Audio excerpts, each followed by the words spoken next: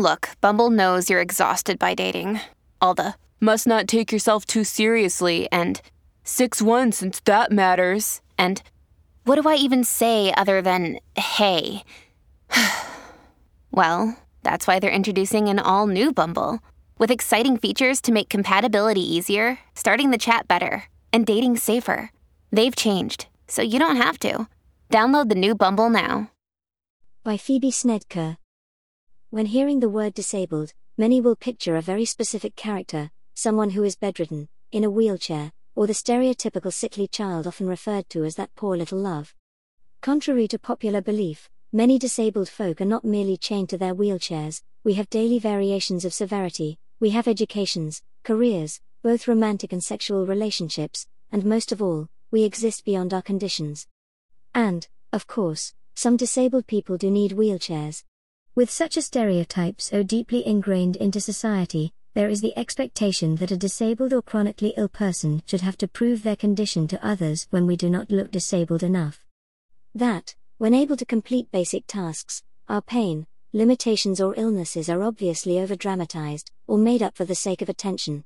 This is a concept prevalent even in medical and legal scenarios, where disabled people must endure embarrassing and frankly dehumanizing questioning and testing to determine if they really need or deserve disability support. Consider the grueling process of applying for Personal Independence Payment, PIP, for example, where disabled people are often subjected to the embarrassment of having to prove that they are disabled enough through an intense questioning process. It suggests that unless you are in a constant state of pain or suffering, you are not really disabled, and cannot identify as such. But when disability covers such a broad range of conditions, how is it possible to judge all disabled and chronically ill people by the same standards of what it means to have a disability? Bad attitudes can lead to embarrassing anxiety-inducing incidents, as happened to Rachel Michelson, who has fibromyalgia, ME, CFSS, Ehlers-Danlos syndrome type 2 and polycystic ovary syndrome, PCOS. When I am out shopping, I use the disabled toilets as the standard toilets are a little lower and therefore I run the risk of popping a hip out, says the 43-year-old from Billingham, Teesside. I had used the disabled toilet and was just coming out.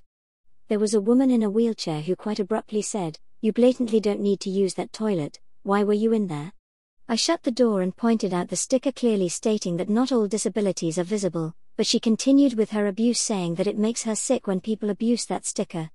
I kind of expect it from non-disabled people, but when a member of the disabled community has a go it actually hurts more. As someone with a chronic illness myself, coming to terms with my own definition of disability was a lengthy but important process.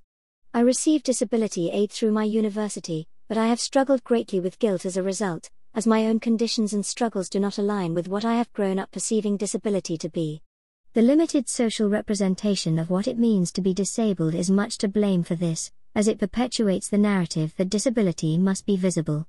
This confusion is massively isolating. You feel stuck between able-bodied and disabled, feeling that neither of these categories represent you, as you are too unwell to be without support, but look too well to identify with societal ideas of disability.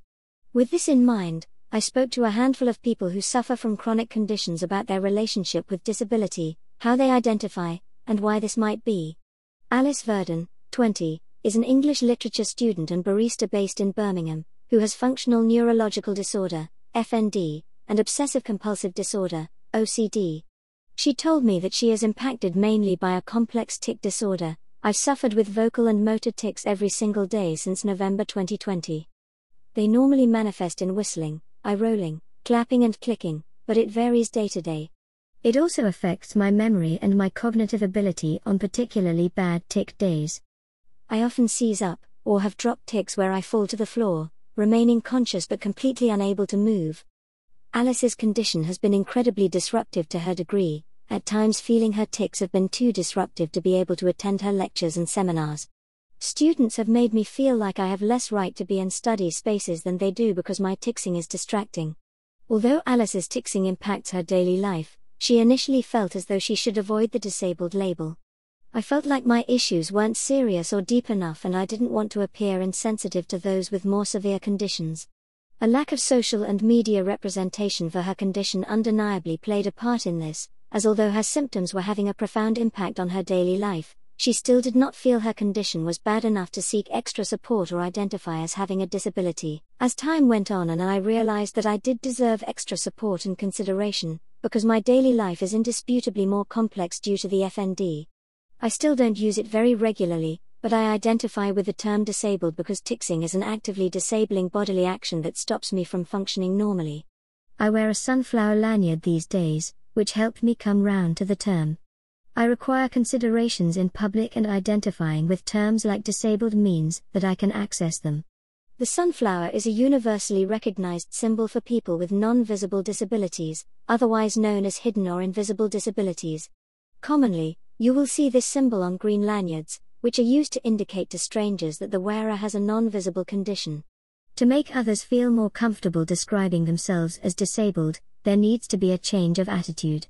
She says, I'd like to see representations of ticsing or Tourette's in a non-humorous light. In the media, ticsing is widely presented as just swearing and shouting, and it runs so much deeper than that. Apps like TikTok have only really served to exacerbate this issue because tics are shown to be funny and entertaining. I'd like to see people on TV with tics, but for it not to be the main focus of the show, just to teach the public how to react. For example, I prefer my friends to just ignore my tics unless I indicate otherwise. As a result of her chronic conditions, actress and mindset life coach Rachel suffers greatly with variations of chronic pain, fatigue, and anxiety. It has left her suffering imposter syndrome. Especially in the acting industry, she says. I often wondered which box I fit in. I'm not fully fit, but by the same token I'm not disabled enough to fit in the disabled actor box. I'm a creation all of my own. I do identify as disabled, although I am not classified as disabled by the government. I used to be ashamed of being disabled because I knew how society judges people, and I could hide and mask my disability, like a dirty little secret, but that used to upset me and use energy I needed to use elsewhere, so now I embrace it. Rachel believes change could come if education in schools was better on the subject, and disabled people more visible in popular culture. She says, disability in all media from children's books right through to reality TV would help to break down these barriers and taboos. A few of my friends were recently appalled to hear that the Queen will not be using her wheelchair to do visits, ceremonies, etc. Why? This is the perfect way to start breaking down taboos and stigmas.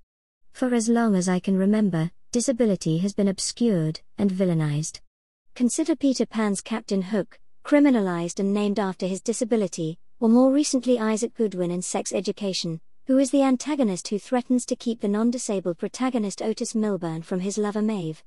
In the media, disability is confined to physical appearance and subplots, never fully allowing a person to flourish beyond what society tells us disability entails. The continuation of a narrative whereby disability is equivalent only to wheelchair use is harmful not only to those with hidden disabilities, but to those with visible conditions also. There is no right or wrong way to be disabled, and people need to understand that conditions fluctuate. Disability is rarely consistent or straightforward. It is essential that thoughts on what it means to be disabled are re-envisioned, so that less people have to figure out how to navigate their conditions alone.